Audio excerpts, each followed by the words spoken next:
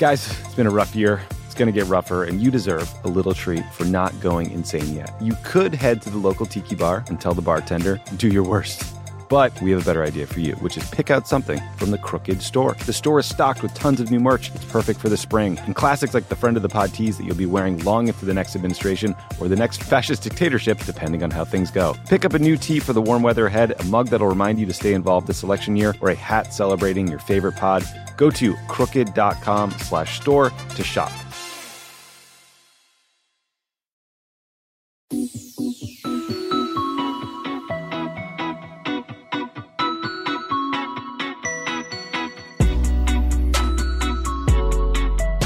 Welcome back to Pod Save the World. I'm Tommy Vitor. I'm Ben Rhodes. Ben, it's great to see you, but I do want listeners to know that I've attached an opposition research file about you in the show notes, much like Anthony Fauci, so get ready to be taken down. I'm more focused on our team, Tommy. I'm going to divide them against each other by circulating different Oppo research to each of them about the other. Can you imagine being at the White House and circulating Oppo research to like Chuck Todd about some technocratic nerd over at USAID? Like it's so mind-bogglingly stupid. Well, so here's the thing. I like this is actually worth, I picture the meeting, right? So Trump calls a bunch of people in and yells at them about something he saw Fauci say and tells them to deal with it.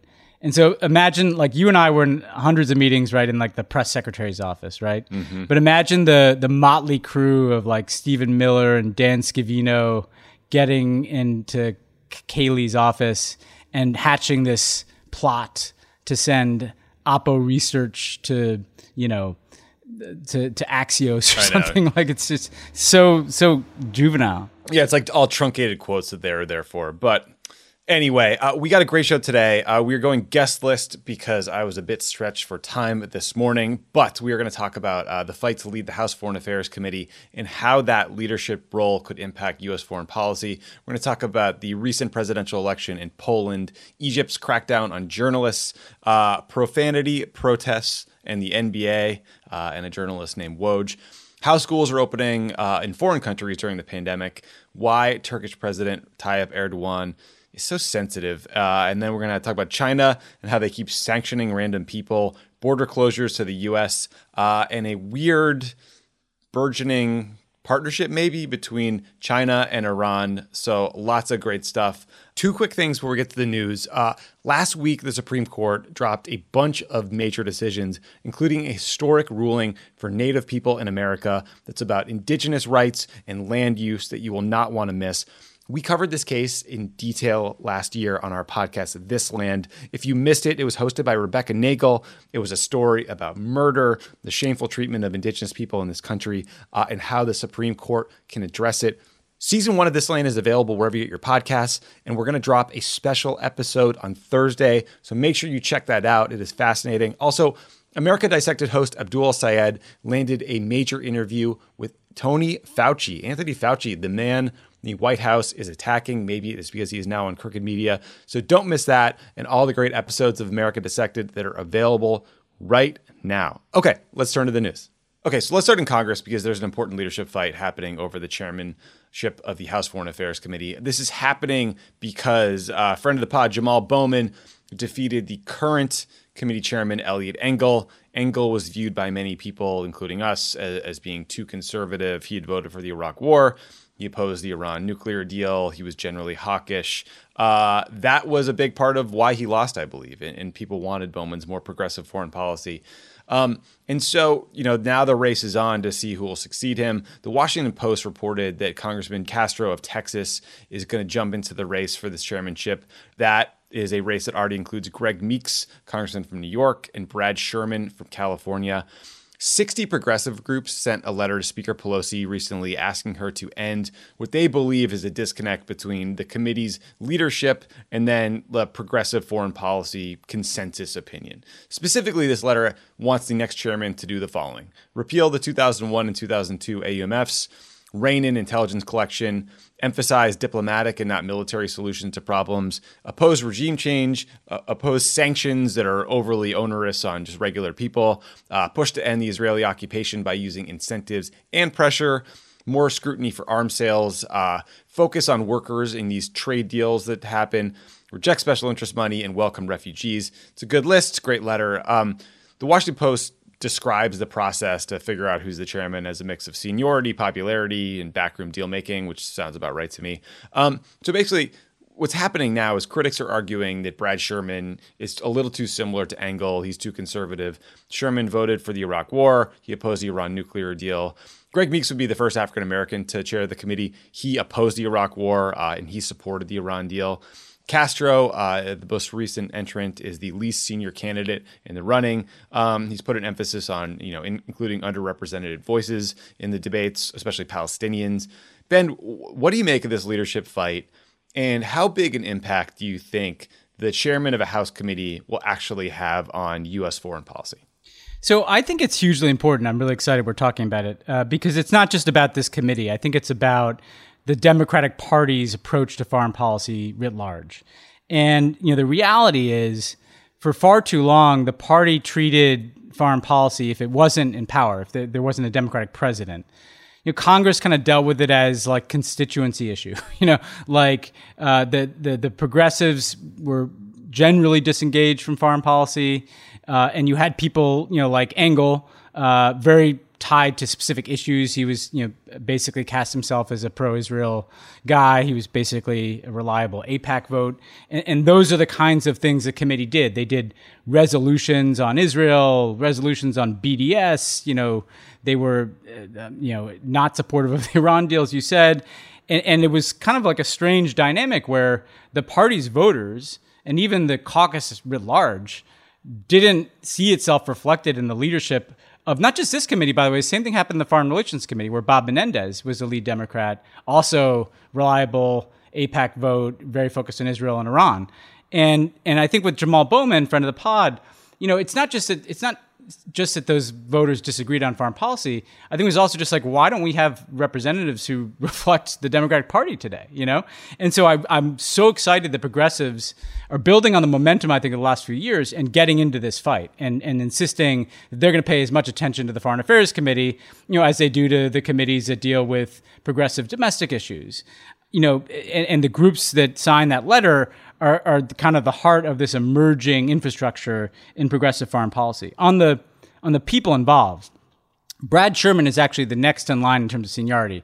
He would be worse than Eliot Engel. I mean, I used to brief groups of Democratic members of Congress for the months leading up to the Iran deal and the time after. And Eliot Engel, who opposed the deal, kind of at least made a very, I think, earnest, good faith effort to try to understand what we were doing. At the end of the day, he obviously broke the wrong way, in my view.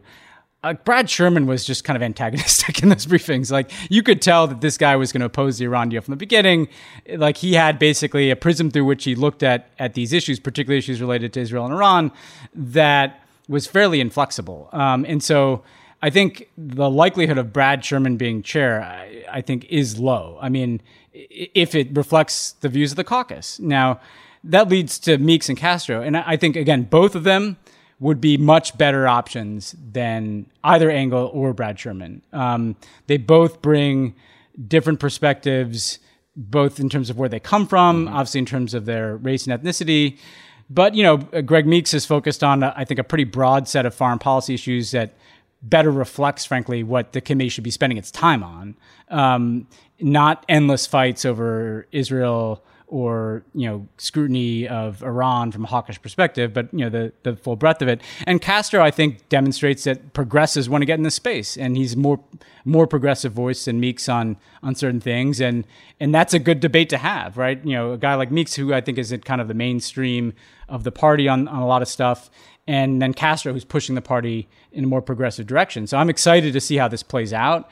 And I think if it's one of those two guys, it's an improvement. It is really interesting how big a tail the Jamal Bowman win has. It makes me think about 2014 when a guy named Dave Bratt beat Eric Cantor in a Republican primary. At the time, Cantor was like, number 2, number 3 in charge on the Republican side. And it was seen as this seismic shift that ultimately meant no one was willing to touch immigration reform as an issue on the Republican side. Now, I do think Republicans overinterpreted the role that immigration played in that race, but a similar thing is happening right now. Like Jamal Bowman ran on a lot of foreign policy issues, especially the question of the U.S. foreign policy relationship with Israel, especially when it comes to the occupation, especially when it comes to whether you should use only incentives or incentives and pressure as a way to encourage the Israeli government to take stances that we prefer. It does seem like that race and that victory has had a ripple effect that is, making people like Congressman Castro come out and say he wants to hear more Palestinian voices represented in the debate. It's breaking in I think, a very positive and interesting direction. Yeah, and like I said, I think it's overdue. And part of what's so interesting is there'd been this kind of tolerance, and I put some of this on the Democratic leadership in the House and Senate, of essentially having all of these foreign policy and national security committees, largely the leadership were these kind of hawkish people, totally out of step, with Barack Obama, who I think, progressives find fault with some of Obama's foreign policy. And what the Bowman victory shows me is, look, I think some of these voters, it may not be that foreign policy was their lead concern, but I think there was a generalized sense that Eliot Engel doesn't seem to represent our district and our views. And wait a second, why did he buck Barack Obama's largest foreign policy priority in his second term? Why did he vote for the Iraq War? And so what the Democratic Party is doing is saying, and through this Bowman election, I think it demonstrates that there's a cost to people, if you don't take the views of your voters seriously. And look, the funny thing about this, the ironic thing, Tommy, is that when I was making these arguments about the Iran deal, what you would kind of hear from the DC mentality was, well, voting for the Iran deal could put someone at risk, because then AIPAC could spend money against them. And politically, AIPAC could spend money against them in their race, and how are they going to defend this? The interesting thing is actually the people it's put at risk are the people who oppose the Iran deal. Like, that turned out to be a more risky thing for a Democratic member of Congress to do than supporting the Iran deal. And that's a very good thing. And the reason that's happening is because progressives are insisting on it. Yeah. Go diplomacy. Go progressive. This is a very good thing. Okay, let's turn to Poland for a minute, because Poland held a presidential election over the weekend. And unfortunately, the current right-wing president won another 5-year term. So his name is President Andrzej Duda. He's a conservative nationalist. He's supported by the Law and Justice Party. He won a relatively narrow victory over Rafał Trzaskowski, the mayor of Warsaw. What this means is that Poland will probably continue to have a bad relationship with the European Union, especially on issues like climate change and refugee policy. There's also pretty widespread concern that Duda has undermined Poland's democracy and judicial system, and so that is self-evidently bad. During the campaign, Duda accused his opponent of supporting pedophilia, said he would be controlled by Jewish interests and demagogued gays and lesbians constantly. So he's a pretty shitty guy. The campaign in the Law and Justice Party generally, they're a worrisome combination of right-wing nationalism and economic populism that is seemingly pretty effective in Poland. This election over the weekend was a runoff that came after Duda failed to secure a majority during the previous vote, which was in late June. Turnout was 68% or higher, which would be amazing anytime, but especially during a pandemic. Ben, you sometimes hear Duda compared to Viktor Orban of Hungary because of the way he is attacking the media and international institutions and the rule of law. How big a deal do you think this election was? And are you worried about Poland's trajectory? Like, do you think the Orban comparisons are fair? Yeah, no, I think they're exactly right. And in fact, actually, Duda met with Orban early in his political tenure there, and self-evidently wanted to replicate some of these tactics about taking control of the media, taking control of the judiciary, rolling back democracy, and putting forward kind of this right-wing religious-based populism blended with this economic populism. And so very much Poland is kind of next in line after Hungary and drifting away from democracy within Europe. That's in part because of that. We haven't talked about this, Tommy. I actually set up a call between our former boss, Barack Obama, and Trzaskowski about a week ago, just so he could kind of touch base with them, hear about what his vision was. He was a relatively liberal mayor of Warsaw, really would have been a positive change for Poland. Duda, had actually traveled to the U.S. and to get endorsed by Trump a couple weeks prior, which tells you everything you need to know, I guess, about Duda. Yeah, right. I will say the hopeful thing is actually this election was much closer than people thought. The Law and Justice Party has been kind of swallowing up Polish politics. And yet still the margin here was kind of a 51-49 election. So the hopeful note is that Chakosky did better, I think, than was anticipated, particularly given that the Law and Justice, it wasn't entirely a free and fair election. There was this kind of cornering of the media that was very much a mouthpiece for the Law and Justice Party. Hard for Chakosky to get his message out in that context. Obviously, this kind of intimidation, culture of intimidation that you see in Polish politics. So that's the hopeful note. I think that it's a bad outcome for Poland, frankly, because look, if Trump loses, well, then they're going to have a big issue with the incoming Biden administration that doesn't like this kind of anti-democratic right-wing stuff. I think it's a bad thing for them in Europe because as they backslide on democratic norms, their relationship with the EU is going to get more and more strained. So I as someone who cares about Poland and the U.S.-Polish relationship, this is not a good outcome. But the hopeful note is it does feel like the tide is beginning to recede for these right-wing nationalists. The margins for Orban have gone down in recent elections. This was a razor-thin margin. One more push, and you might see these dominoes start to reverse in Central and Eastern Europe. Because the danger is, from essentially Hungary through Poland to Russia, you have this tide of right-wing nationalism. That's what we have to push back on. Yeah, it's a good point. Look, we don't like moral victories here at Pod Save the World, but yeah, it is notable that both of their raw vote totals were massive. Yeah. Right? So people are turning out on both sides, and when you have the power of incumbency, it is a hell of a lot easier to eke out a pretty thin victory. But yeah, man, depressing. I'd like to see a couple of these elections go the other way. But yeah, we got to start winning. Winning is important. That'd be nice. Yeah. That'd be nice. Ben, I was reading the Washington Post and then Education Week because they both did interesting pieces on how other countries are dealing with how to or whether to reopen schools in the midst of a pandemic. And look, as we've noticed, sometimes the debate in the U.S. is just divorced from reality, divorced from the rest of the world, these dumb binary choices. So I thought it might be helpful to look at what some of these places are doing, see if there's wisdom there, see if we can steal some good ideas. So here are some examples. Schools in Wuhan, China, remember Wuhan, China, where this thing started? They reopened in May, but kids have to get their temperature checked. They wear masks. They enter and exit at specific times to avoid crowds. Sweden never stopped classes for kids under 16. We've talked about how Sweden has sort of a laissez-faire policy here, but it was interesting. Germany, I guess, is going to open schools for the next term with a 5-foot minimum distance between the students. And because it's Germany, that will be precise.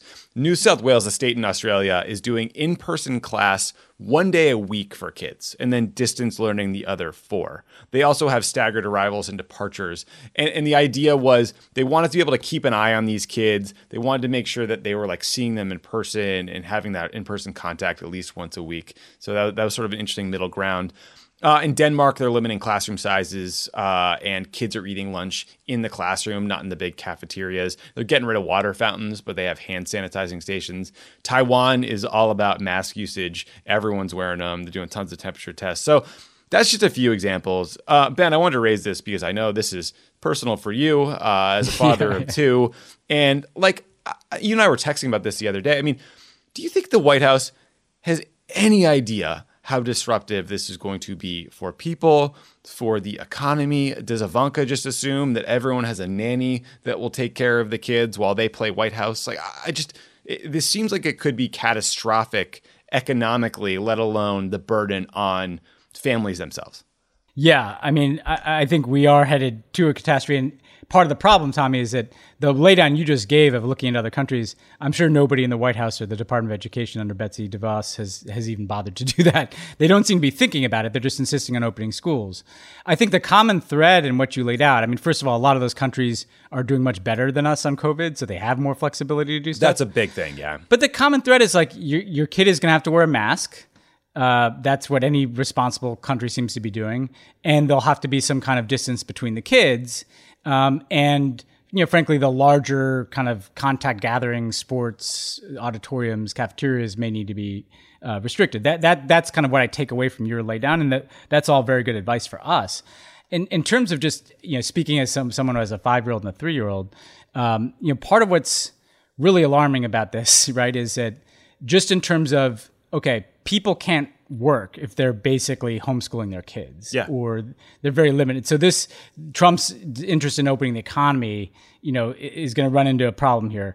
The other issue I've noticed, just speaking honestly, being out here in LA, is that people with some means, like, are having conversations about, well, if schools are closed, can we get a small group together and have like a tutor basically come teach our kids in the backyard? That's great if you've got the money to do that, but most people don't, and so it could set up this very kind of perverse, warped situation where better off families are able to find educational alternatives for their kids if their schools are closed, but lower and middle class income earners just can't. Yeah. And boy, that would be pretty dark because, as you say, it affects the economy, not just in productivity of parents, but think how many people work at schools, and not just teachers, custodial staff, so this is really barreling down on us. And I think if you look at these other countries, they seem to be thinking it through, a lot more clearly than Trump and Betsy DeVos. Yeah, that's a good point, because the achievement gap between rich and poor kids is already massive and glaring, and clearly the biggest driver of your future success. And boy, if we make, kids who don't have as much money miss 6 months or a year more of school because their parents can't afford a tutor because they're fucking working, or they're teaching someone else's kids, that is a travesty. That is an utter failure of government. Think about that. Absolute travesty.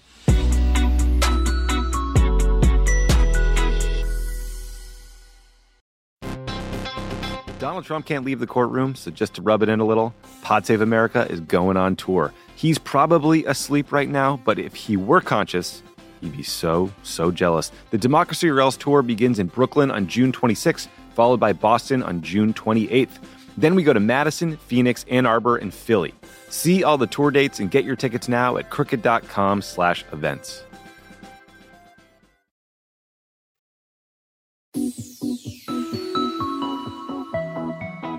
Okay, let's talk about Egypt, because a friend of the pod and Washington Post writer Jason Rezaian wrote a troubling piece last week about how the Egyptian government is using COVID-19 to stifle press freedom. So Egypt, like a lot of countries, has not done a great job handling the pandemic. But like us, they're still pushing forward with reopening plans because we are all stuck in this idiotic false choice between keeping people alive and the economy, even though it doesn't work that way.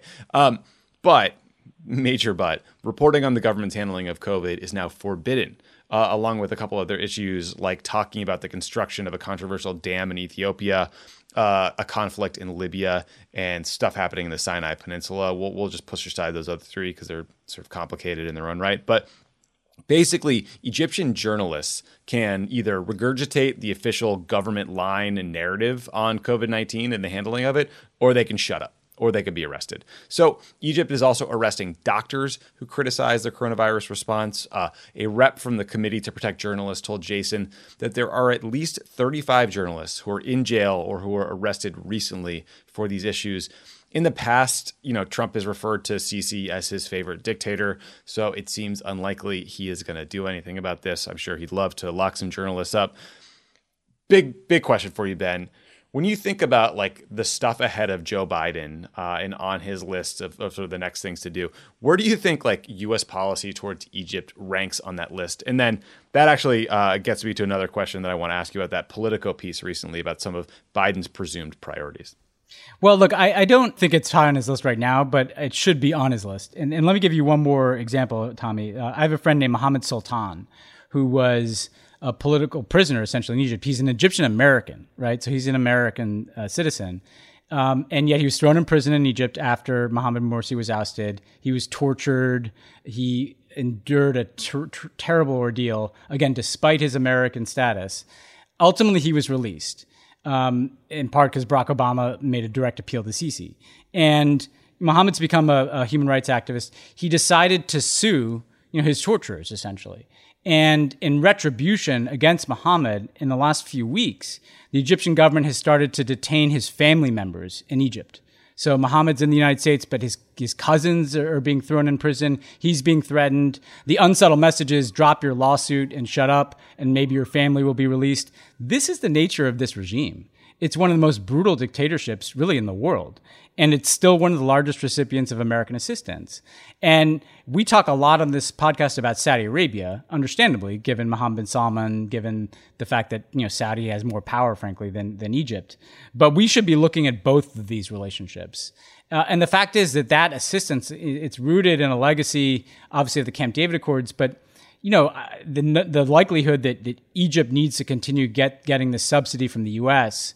to keep peace with Israel, I don't think that's necessarily borne out. I mean, so I think we need to be looking carefully at our assistance relationship with this country. I mean, at a minimum, we have to be raising these issues that Trump clearly doesn't, about press freedom, about human rights. But also, we should be looking at this assistance relationship and see, what kind of action we expect from a country that receives a lot of money from the United States. Yeah, agreed with that. And CC is a huge problem. So I mentioned this for a second. So Axios did a piece that attempted to look at what is Joe Biden going to do if he defeats Donald Trump when it comes to foreign policy? What's on the agenda? What's first on day one? And obviously, the list was not surprising in any way. It was basically re-engage with the world, rebuild alliances, especially the post-World War II alliances like NATO and others that have been severely strained. Number one is obviously get COVID under control. It sounds like re-entering the Paris Climate Accords is very, very high on this list. But they're also looking at, an emerging, credit market debt crunch, security vulnerabilities. So, not a ton of specifics coming out of the Biden camp right now. Yeah. And look, I don't blame them. I would want to wait and see what was sort of on fire at the moment and then hold my cards close to my vest until I give a major speech about these things.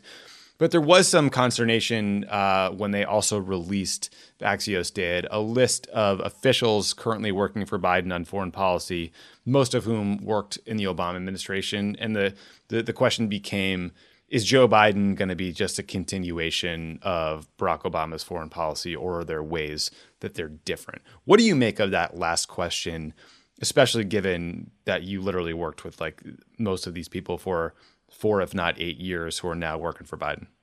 Well, I think, first of all, if the criticism is kind of coming from a progressive standpoint, right? One thing I'd argue is that there was not just one Obama foreign policy for 8 years. Having been there for 8 years, there was a quite conventional, small c conservative, I mean, I still think with progressive elements, approach in the first term. Right? When you had Jim Jones as national security advisor, Bob Gates at the Pentagon, Hillary Clinton, very hawkish herself at state, then there was a much more progressive foreign policy in the second term. When you had Susan Rice, you had Susan Rice as national security advisor, you had Sam Power at the UN, you had John Kerry, I think much more progressive than Hillary Clinton at the State Department. So to me, sometimes this is too broad a brush because, I don't think you should just go back to the way things were. But I do think drawing from the direction that Obama was moving in those last few years with the Paris Climate Accords, with the Iran nuclear agreement, with the opening to Cuba, there's stuff to take from that and people to take from that is incredibly important. And so if you look at both the policies and the teams, that's part of this question is which aspects of the Obama foreign policy you're going to pick up. I think the other piece of this that's really important is it's not just a question about whether you go back, because the world has changed. So there's no scenario in which you should just go back to what you were doing. But to me, what Biden needs to do in this campaign, but even more important, frankly, as president, is connect the stuff he's talking about doing at home with what he wants to do in the world. So to give a couple of examples, I think that climate change should be a centerpiece of American foreign policy. But in order to do that, we have to pass really ambitious climate legislation at home, because then that's the leverage we take around the world to say, not only are we back in Paris, we double down on our commitment, we can raise our ambition, and now you have to do that too, China and India and other countries, right?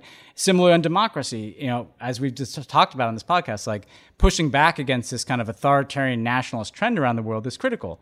That starts with the democratic reform agenda that Biden has talked about, voting rights, cracking down on police violence, criminal justice reform, kind of reforming some of the wiring of our democracy so that congressional districts don't look crazy. I mean, all that stuff should be the starting point for a foreign policy that is focused on revitalizing democracy around the world and pushing back against authoritarianism. It starts here and we do it there. So to me, it's both are you selecting personnel that represents, I think, the really positive momentum Obama had on some stuff at the end, but not necessarily just going back to some restoration?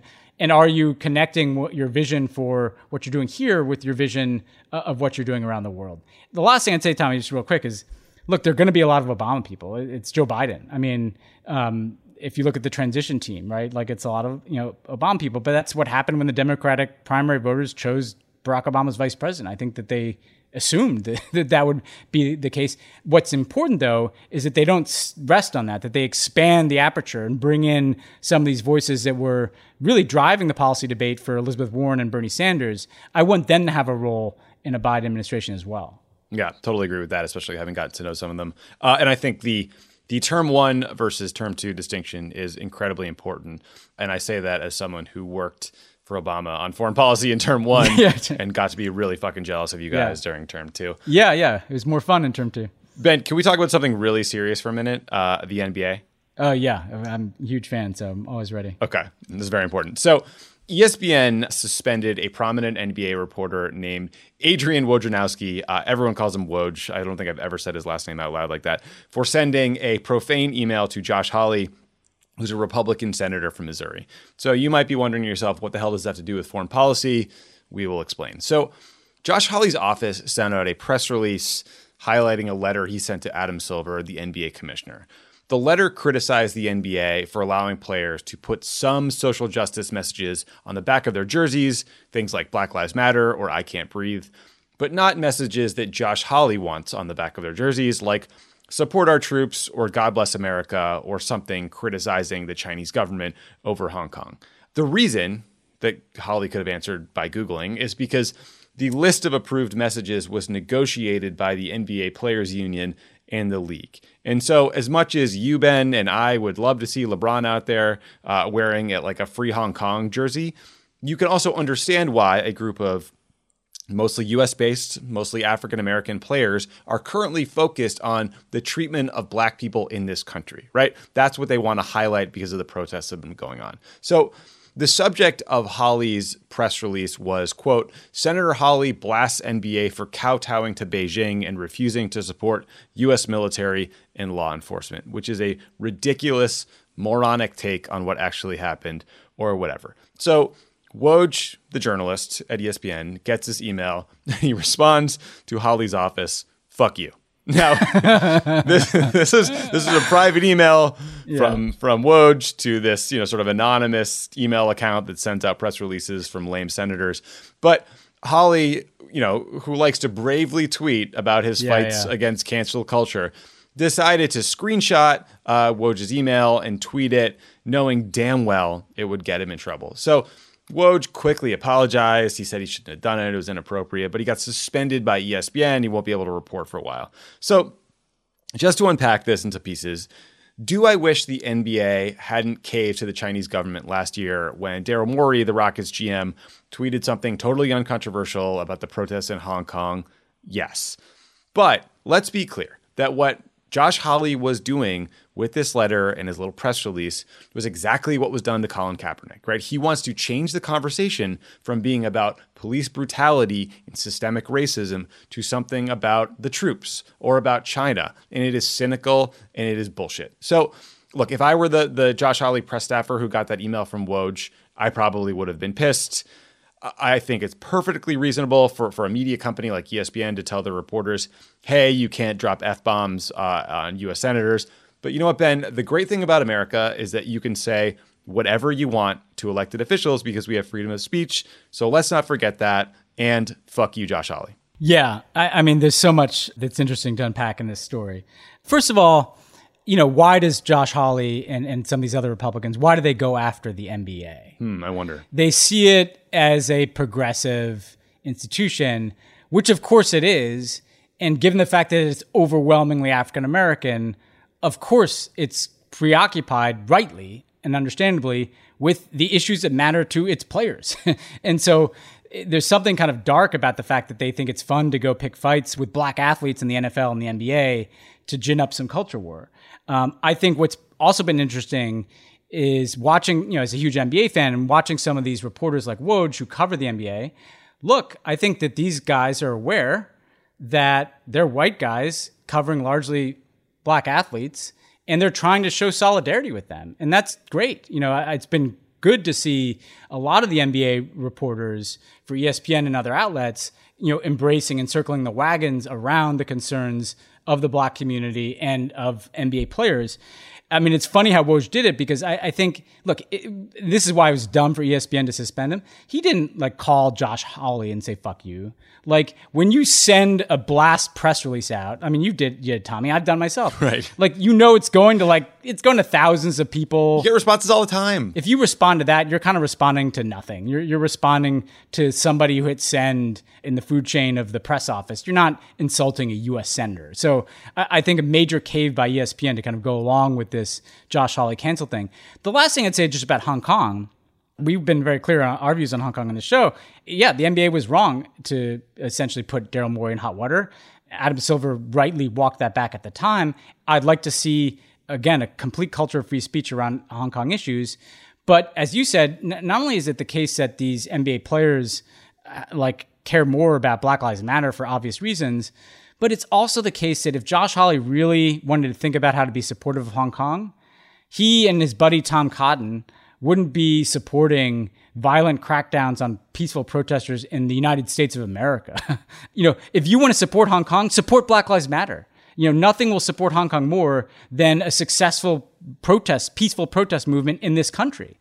And so instead of sincerely trying to do what could potentially be helpful to the people of Hong Kong, this is enlisting them in some dumb culture war debate here that has nothing to do with either Hong Kong or Black Lives Matter. It has to do with Josh Hawley, wanting to dunk literally on the libs. Yeah. Meanwhile, Josh Hawley opposes renaming army bases named after Confederate traitors. So, seems like you're a great guy. These are the intellectuals, by the way.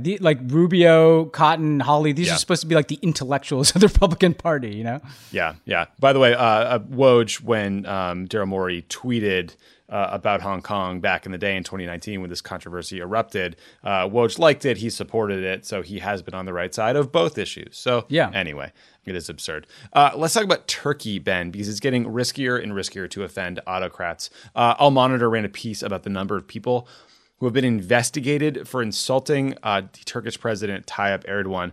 Ben, do you want to guess the number of people who have been investigated and prosecuted under this law since Erdogan came to the presidency in 2014? Oh, man, I have no idea. 1,000? 100,000 have been investigated. 30,000 have been prosecuted. I should have gone higher. It is crazy. And the penalty is not small. The penalty is at least 4 years in prison. But here's where this story caught my attention and gets even scarier. So the latest incident, the latest prosecution attempt is against a Lebanese television host who is being targeted for comments he made on his own show in Lebanon. Here's the quote that led to a formal complaint by the Turkish embassy to the Lebanese foreign minister and eventually got run up into their court system. Quote, "I am at complete liberty to call Erdogan and his regime obnoxious. 1.5 million Armenians were killed." This host has Armenian roots. So then, Turkey engaging in genocide denial about the Armenian genocide and heavy-handed foreign policy where they boss around their neighbors, it is not new.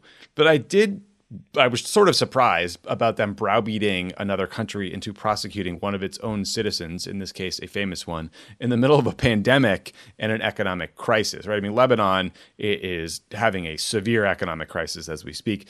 It also comes, as Erdogan is making these sort of moves to establish himself as a major player in the Arab world. He declared that Hagia Sophia, which is a spectacular cathedral turned mosque turned museum in Istanbul, is now classified as a mosque again and not a museum, which has upset a lot of people, including the Pope. Erdogan, Ben, has had these autocratic tensions for a while, but they're in NATO. Do you think the international community is sufficiently focused on, aware of, talking about this rising nationalism in Turkey, the censorship, the sectarianism, the crushing of dissent? Because I don't know, man, when I sit and think about it, it really worries me. Yeah, well, Trump's not. I mean, if you believe John Bolton's book, right? Erdogan somehow had some direct line into Trump and was calling him multiple times a week, twice a week, not a good thing. So they're getting no pushback from the U.S. I think that people need to be worried about it for a couple of reasons. These types of tactics have a way, as we've seen, of migrating from one nationalist leader to another. You've even seen in the pandemic, Viktor Orban pursued some similar attacks on people for posting social media critical of the government when he issued a draconian decree saying that they'd police essentially quote unquote disinformation, but what he's really talking about is criticism. So there's these types of approaches can spread and become contagious. And I think that the US and Europe and frankly, anybody who cares about kind of freedom of expression really needs to start pushing back. But what I also hope happens is that in Turkey and in the neighborhood, you mentioned Lebanon, people should just get fed up with this stuff. I mean, this is ridiculous. And at a certain point, these guys have to have pushed too far, And so I think if you start to see more of an international spotlight on this, more criticism, if an incoming Biden administration prioritizes it again, part of what that can do, hopefully, is give some top cover for people who also want to start pushing back at home in Turkey. And the final thing is we have to look seriously at Turkey's in NATO, which is supposed to be an alliance of democracies. There are risks of just kicking Turkey out. But, I think, NATO and the EU, which Turkey is not in, need to start becoming more serious about being alliances of democracies and having some form of sanction or downgraded membership or threat even of expulsion for countries that are moving in completely anti-democratic directions. And look, there's foreign policy trade-offs, sure, but American foreign policy is suffering because of the rise of this nationalist authoritarianism around the world.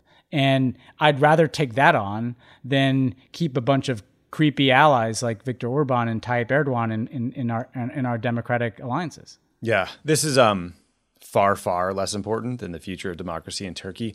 But man, I hope they still let tourists go into Hagia Sophia. I remember that we took this trip in April of 2009. It was, I think, Obama's first trip where we went to Strasbourg, the G20 in London, went to Prague, and then Ankara, where Obama gave a speech to the Turkish parliament in Ankara. Is not cool. But then we went to Istanbul, and I think our plane broke down on the way home or something. So I actually had 3 hours. I slipped out with Mike Hammer and Ben Chang and some State Department officials. And we went to Hagia Sophia and the Blue Mosque for literally sprinted in and out of all of them. But they are some of the most breathtaking places I have ever seen in my life. And I cannot recommend them highly enough to anyone who wants to check it out. Yeah, Obama used to raise this issue constantly with Erdogan. Frankly, so did Joe Biden. He cared about this issue a lot. It's because it's an incredibly important landmark for Christian communities. And it's incredibly provocative. I mean, most listeners probably don't follow this, but it's an incredibly provocative thing to do, to essentially take this very important site to one community and just say it's not for you anymore. It's only for it's now a mosque. It's wading into the more murky currents of history, and we've seen this increasingly, like in India. We've seen this a highly contested site where a mosque had been built on the ruins of one of the most important Hindu temples. Then the mosque was destroyed. And then it was kind of contested for a while, and it was so emotional that people didn't want to go there. And Modi now, after being reelected and kind of going full Hindu nationalist, they're going to build a Hindu temple. This is happening in a lot of places. People need to be able to share history and not fight over it. And unfortunately, the opposite's happening here.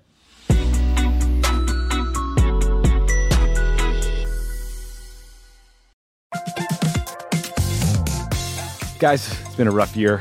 Going to get rougher, and you deserve a little treat for not going insane yet. You could head to the local tiki bar and tell the bartender, do your worst. But we have a better idea for you, which is pick out something from the Crooked store. The store is stocked with tons of new merch. It's perfect for the spring. And classics like the friend of the pod tees that you'll be wearing long into the next administration or the next fascist dictatorship, depending on how things go. Pick up a new tee for the warm weather ahead, a mug that'll remind you to stay involved this election year, or a hat celebrating your favorite pod.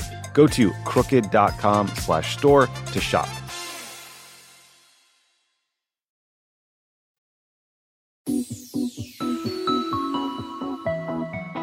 Okay, let's talk about China for 1 minute. So on Monday, the Chinese government announced that Marco Rubio and Ted Cruz are banned from entering the country, to which Florida and Texas responded we didn't know it was that easy. Yeah. I'm just kidding, everyone. Just kidding. So China said they would sanction Cruz, Rubio, Representative Chris Smith, a Republican from New Jersey, and Ambassador Sam Brownback for criticizing China's treatment of minorities and religious communities. Again, Rubio and Cruz were saying and doing the right thing on this issue.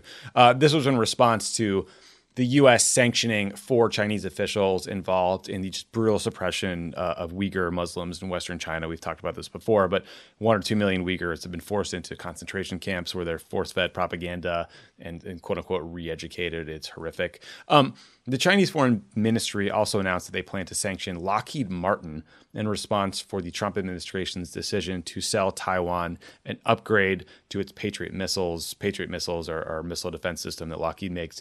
Then, I don't know, maybe I just haven't paid as close attention to this stuff in a long time. These sanctions seem a bit random to me. It's like a tit-for-tat response by the Chinese government for things the U.S. did to them, but the response doesn't target the administration. It's targeting, like, random senators and shit. What did you make of this? And also, are you still banned from traveling to Russia because of a similar incident? Yeah, I was going to say, I was in the first tranche of American, there were 8 of us, I think, who were sanctioned in the first tranche of Russian sanctions. It was like me and John McCain and like a few other people, which led to a travel ban on me going to Russia, and they were freezing all of my assets in rubles. Oh, no. And thankfully, I had no assets in rubles, and I've had no occasion to go to Russia, although I'd like to go to Russia, so the travel ban stings a little bit. It's a great country, other than its president. But that was actually, the Chinese are taking a page out of the Russian playbook, which is, it's totally tit for tat. So we would announce sanctions on a certain number of Russian officials, and they'd announce sanctions on a certain number of U.S. officials. And, it just shows you kind of the brazenness and, hubris of China that they're doing. They would never have done this a few years ago. Like they've kind of become, almost like a troll in dealing with Trump. I do think that it raises larger issues because it raises issues of sanctions. And yes, while I think people like Rubio were saying the right things, absolutely, about Hong Kong and Uyghurs, I think that, sanctions have been overused as a tool. We don't like something, we just throw some sanctions on people. And part of what this is representing is frustration, not just in China and Russia, but in a lot of places that, like, you guys just, you're at the center of the international financial system and you just throw around these sanctions. And I think the point is not that there's no place for sanctions. It's that we need to think more comprehensively. I mean, if you're thinking about what's going to make a difference on Hong Kong or the Uyghurs, yeah, maybe there's a role for sanctions, but there's also a role for the United States taking a leadership role in the international community on this, trying to spotlight these abuses, being on the UN Human Rights Council and raising it there, trying to marshal a supportive response, and not just kind of sitting back here taking shots at the Chinese and occasionally sanctioning people. I will say, though, that we shouldn't be intimidated by this. This is meant to intimidate. It's meant to deter the U.S. from speaking up in the future. We should absolutely start doing it. I just think we should start doing it in a more comprehensive way. I mean, the irony here, to all the our friends at the Chinese embassy in D.C. who are listening, is you just helped Cruz and Rubio politically. They are going to run to every church, faith community, Republican rally and talk about how they're banned from entering China because they stood up for Christians. But wait, that's a really important point, Tommy, because the Chinese know that. They know that they're helping Cruz and Rubio. They want to. They want Trump to win, and they want these guys to be the face of opposition to China because they know that these guys have no international standing. It's very telling that they're giving them this boost because what they don't want is a U.S. that lives its values, a U.S. that thinks about things other than sanctions. So there's a reason that they're pumping up these guys. Interesting. One other China thing, Ben, that I saw, and honestly, I don't know how worried to be about it or how to understand it. So Javad Zarif, the Iranian foreign minister, told the Iranian parliament last week that Iran and China have been negotiating a major 25-year strategic financial security and energy partnership. Some of the details that leaked out as well into a couple of publications include $400 billion worth of Chinese investment in Iran's economy, more security cooperation, including possible joint military training and intelligence sharing, and then most importantly for China, a steady supply of oil for the next 25 years. The deal has reportedly been in the works or being negotiated since 2016, so before Trump. But the timing is interesting, as it would be quite the lifeline for the Iranian economy. And it would be just a huge middle finger to U.S. sanctions efforts and part of an escalating set of tensions between the U.S. and China, which is partly what we just talked about.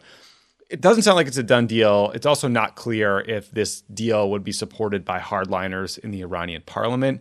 But two Iranian officials told the New York Times that the supreme leader of Iran supports the outlines of this thing. So, Ben, I didn't totally know what to make of this. Like, I don't want to reflexively blame Trump or overreact to a deal that's not final and maybe could be bad for Ben, right? A lot of these Chinese Belt and Road initiatives, a lot of these long-term investments end with the Chinese extracting a lot more out of their partner than they actually give. But nothing about a deepening alliance between Iran and China seems like a positive step for the U.S. So what did you make of these reports? Well, I think look, there already was a relationship between Iran and China. Iran has been a part of the Belt Road Initiative. But I think this is potentially very significant. And you're right that the Chinese investments in the Belt Road Initiative countries often don't kind of reach the population. What the Chinese like to deal with are kind of corrupt governments, right? Because they can essentially pay off a bunch of officials, put a bunch of money into certain government ministries that matter to the host government, in this case, Iran. And then they get, natural resources, like in this case, oil. They get geopolitical influence and the rest of it. And look, I think it's impossible to avoid, in my mind, blaming Trump to some extent for this deepening partnership, precisely because one of the arguments that the Europeans used to make to us is if there's not some capacity after the Iran deal's in place, and we've dealt with the nuclear issue, if there's not some capacity for Europe to have an economic relationship with Iran, then they're just going to fall completely into the arms of China and Russia. And Chinese and Russian influence will just grow. The Chinese and Russians don't care about things like Iran's support for terrorism or its ballistic missile program. So you want Europe in there as a source of influence. By pulling out of the Iran deal, by sanctioning Europe out of the Iranian market, we've created that reality. And if you look at every one of the countries that Trump wants to isolate, every one of them is getting closer to China and to Russia, for that matter. Cuba, once again, could have had U.S. investments, European investments flowing in. Instead, they're getting closer and closer to China and Russia. Venezuela, we throw the book at them on sanctions. Russian and Chinese influence is up. Maduro's in power. Like, this is not hard to figure out. You don't need to be a chess master foreign policy brain to figure out that if you try to build a wall around a country in its ability to deal with us, that inevitably can ensnare Europe, because Europe is worried about our sanctions too. They're going to get closer to the Chinese and Russians, and they're going to be more problematic for U.S. interests. So this is kind of the wreckage of the America First approach to these issues that has literally yielded the opposite outcomes of ones that Trump has sought. Yeah, congrats on pushing the people you think are our greatest nuclear rival into the arms of the Chinese. Well, greatest after the Russians and a few others. Yeah. Anyway, let's talk about the U.S. border, Ben. So Politico reported that the Trump administration is planning to extend restrictions to non-essential travel across the U.S.-Mexico and U.S.-Canada border until late August. It's the fourth time these restrictions have been extended since March, when the coronavirus hit. Ostensibly, it's to stop the spread. As we all know, the U.S. has a raging outbreak. We're all stuck in our houses still. Mexico now has the fourth highest number of deaths in the world and 300,000 confirmed cases, which means the U.S. is doing 11 times worse than them. So congrats, America. Canada had 109,000 cases. I think they seem to have things under control at this point. Ben, I'm just raising this because it's completely absurd that the administration thinks they're punishing either of these countries from stopping non-essential travel from the U.S. to Canada or Mexico. And I'm also just sending a little bat signal up to our Canadian friends and asking that they will be willing to forgive and reconsider any travel plans they have in place if Trump steals the election and some people need to flee from places like Los Angeles and shows like this. I know we have some Canadian listeners, some in the Trudeau administration. So this is just, I'm laying some groundwork here. Yeah, please, guys, answer the call if you see our area codes pop up if Trump wins. Montreal sounds nice. Yeah, I mean, it's such a prize to have Americans turn up. I mean, this goes much further. Like, Mexico might actually pay for the wall. I mean, the insanity of this too is that it does just show you like how much work is going to have to be done as we come out of COVID at some point, because the amount of trade that passes across the U.S.-Canadian border and the U.S.-Mexico border is absolutely enormous. And I think most Americans who don't live in those border states don't fully appreciate, how interconnected our economies are. And so it's hard enough, like we've talked about, to figure out how we're going to open schools here, how we're going to open, restaurants and stores and our own local economies, but how this massive infrastructure of trading with our neighbors and trading internationally and traveling internationally, like this is a huge piece of business that is going to have to get sorted out at some point. And people are going to have to make determinations like, does that not happen until there's a vaccine? Well, that could be a while. If it happens before there's a vaccine, like what are the conditions that would allow it? And once again, you don't get the sense that there are people in the U.S. government in a thoughtful way considering these issues. There's this kind of deep suspicion I have that essentially, unless Joe Biden wins and this stuff gets sorted out in January, we could just be headed for kind of 6 months of some amount of, chaos and incompetence around these questions. Yep, that sounds about right. Yeah, it's a mess. Yeah. It's just, we got to win. We got to win, everybody. So start registering voters. We're all stuck at home. Let's do it. Let's end with some good news. So right before we started recording, there was a bulletin that came over the wire where Reuters said that the U.S. government will rescind a directive that would have forced foreign students studying in the U.S. to leave the country if their schools went to an online-only curriculum. It was the dumbest rule I've ever heard. I don't know why they would have done it. This was just about punishing foreign kids. But hey, it's happy. It sounds like maybe a judge forced them to rescind it. I'm not entirely sure what happened, but man, that's a relief. It's a relief. And again, I think it's a result of a lot of effective activism, because you had universities suing, you had people mobilizing, I think people calling their representatives and senators. And the reality is, not only was this kind of a cruel policy, it was an incredibly stupid one. A lot of these universities depend enormously on the tuition of foreign students, the presence of foreign students. So this would have been like debilitating to these schools to lose this population of people who probably wouldn't come back. If you're kicked out of the country, and treated like that, the likelihood that you're going to return to an American college or university is down. So my hope is this is a big win. It pushes back against a terrible Stephen Miller type policy. But my hope is it actually raises the appreciation in this country for the tremendous benefit of having international students here. I'd like to see us expand education exchanges, expand opportunities for foreign students to come here. It's a source of not just a lot of infusion of resources here, but more importantly, it creates connections with the people who are going to go back and help run countries and civil societies and businesses. So a win and a win that we can build on. Yeah. By the way, Ben, terrible Stephen Miller policy is redundant, so shame on you as a writer. Sorry about that. Last thing before we go, you got any recs? We've talked about a lot of serious books. Michael and Jordan shamed me for only talking about sort of serious and or depressing things. So something we've all talked about offline that I've enjoyed is Home Game on Netflix, which is just a series of 45-minute specials, documentary style, about sports in different countries. That starts with one in Italy where basically you kind of play soccer, there's kind of wrestling, and then the other people on the field literally beat the shit out of each other. It's like boxing meets wrestling meets soccer. So kind of cool show. I would recommend it. Yeah, no, it's definitely a cool show. And actually, if people want to spend some time online too, I'm a huge baseball fan. Like Korean and Taiwanese baseball is like pretty awesome.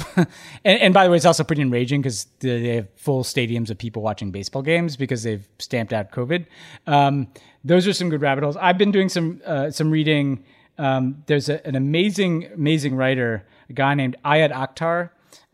He wrote the novel American Dervish, which is a great story about growing up Muslim in America, in a Pakistani-American family. He's got a novel coming out that I got my hands on. It's not out yet, but it's called Homeland Elegies. It is completely blowing my mind. And it's basically hard to describe it essentially, but it blends his own family story with fiction. It's basically about what happened to what it means to be an American after Trump. from the vantage point of a family that has these multiple identities, American, Pakistani, Muslim. And so he's a fascinating writer to check out. He's also a Pulitzer Prize-winning playwright. So add Ayad Akhtar to your list of writers to check out. I actually just got my hands on Rick Perlstein's new book about Reagan. His older one, Nixonland, is like literally one of the best books I've ever read. I'm reading the one between Nixon that gets you to Reagan called American Bridge, which is like sort of the tail end of impeachment through Ford, through, Reagan, just sort of his whole life and biography. It's honestly fascinating. He writes like so much voice, and it's not just this politician did this then. It's like all about the culture and like the zeitgeist of all these moments to try to put you back there and understand this. And he actually writes with a point of view where he will say, this was a lie, this was true. I mean, it's so nice to have someone kind of guide you through history and not just slap vanilla facts on a page. Yeah, no, and I think that Reagan deserves some more scrutiny. Yes. I think we all somehow kind of gave up to the Republican mythologizing of Reagan and anointing him some great president. So much of the mess we're in is because of Ronald Reagan. Like the anti-government attitude, the anti-science attitude, the culture war, on and on. Like there's a lot of seeds of the defunding of public housing and education that is being thrown in such sharp relief during COVID and Black Lives Matter. I mean, people should, we need to think about how many of the seeds of where we are today go back to Reagan. And at some point, maybe this book is a part of that. Take a new look at that legacy and not kind of give in to this Republican insistence that he was somehow like an FDR type guy. Totally. And also a guy who, a big theme emerging in these books is someone who's willing to tell a story about himself that had a wonderful narrative and a happy ending, but was very often just completely made up or not true. So worth fact checking his record. One other seed to where we are today, like a celebrity president, right? I mean, you wonder how Americans got the idea to elect a TV star as president. Well, they did it once before. Yeah, sure did. All right, man, that's all I got. How about you? Anything else? No, just go back to my life of sitting in my house. Yeah, me too. Well, thank you all for tuning in this week. Look forward to talking to you next week, and have a good one. Pod Save the World is a product of Crooked Media. The executive producer is Michael Martinez. Our assistant producer is Jordan Waller. It's mixed and edited by Chris Basil. Kyle Seglin is our sound engineer. Special thanks to our digital team, Elijah Cohn, Nar Melkonian, and Milo Kim, who film and share our episodes as videos every week.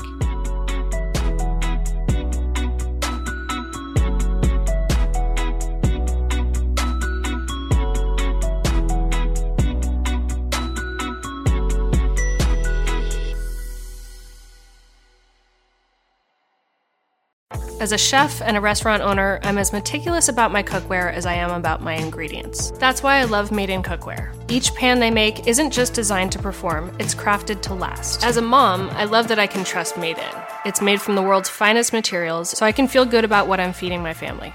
I'm Chef Brooke Williamson, and I use Made in Cookware. Shop chef quality pots and pans at madeincookware.com.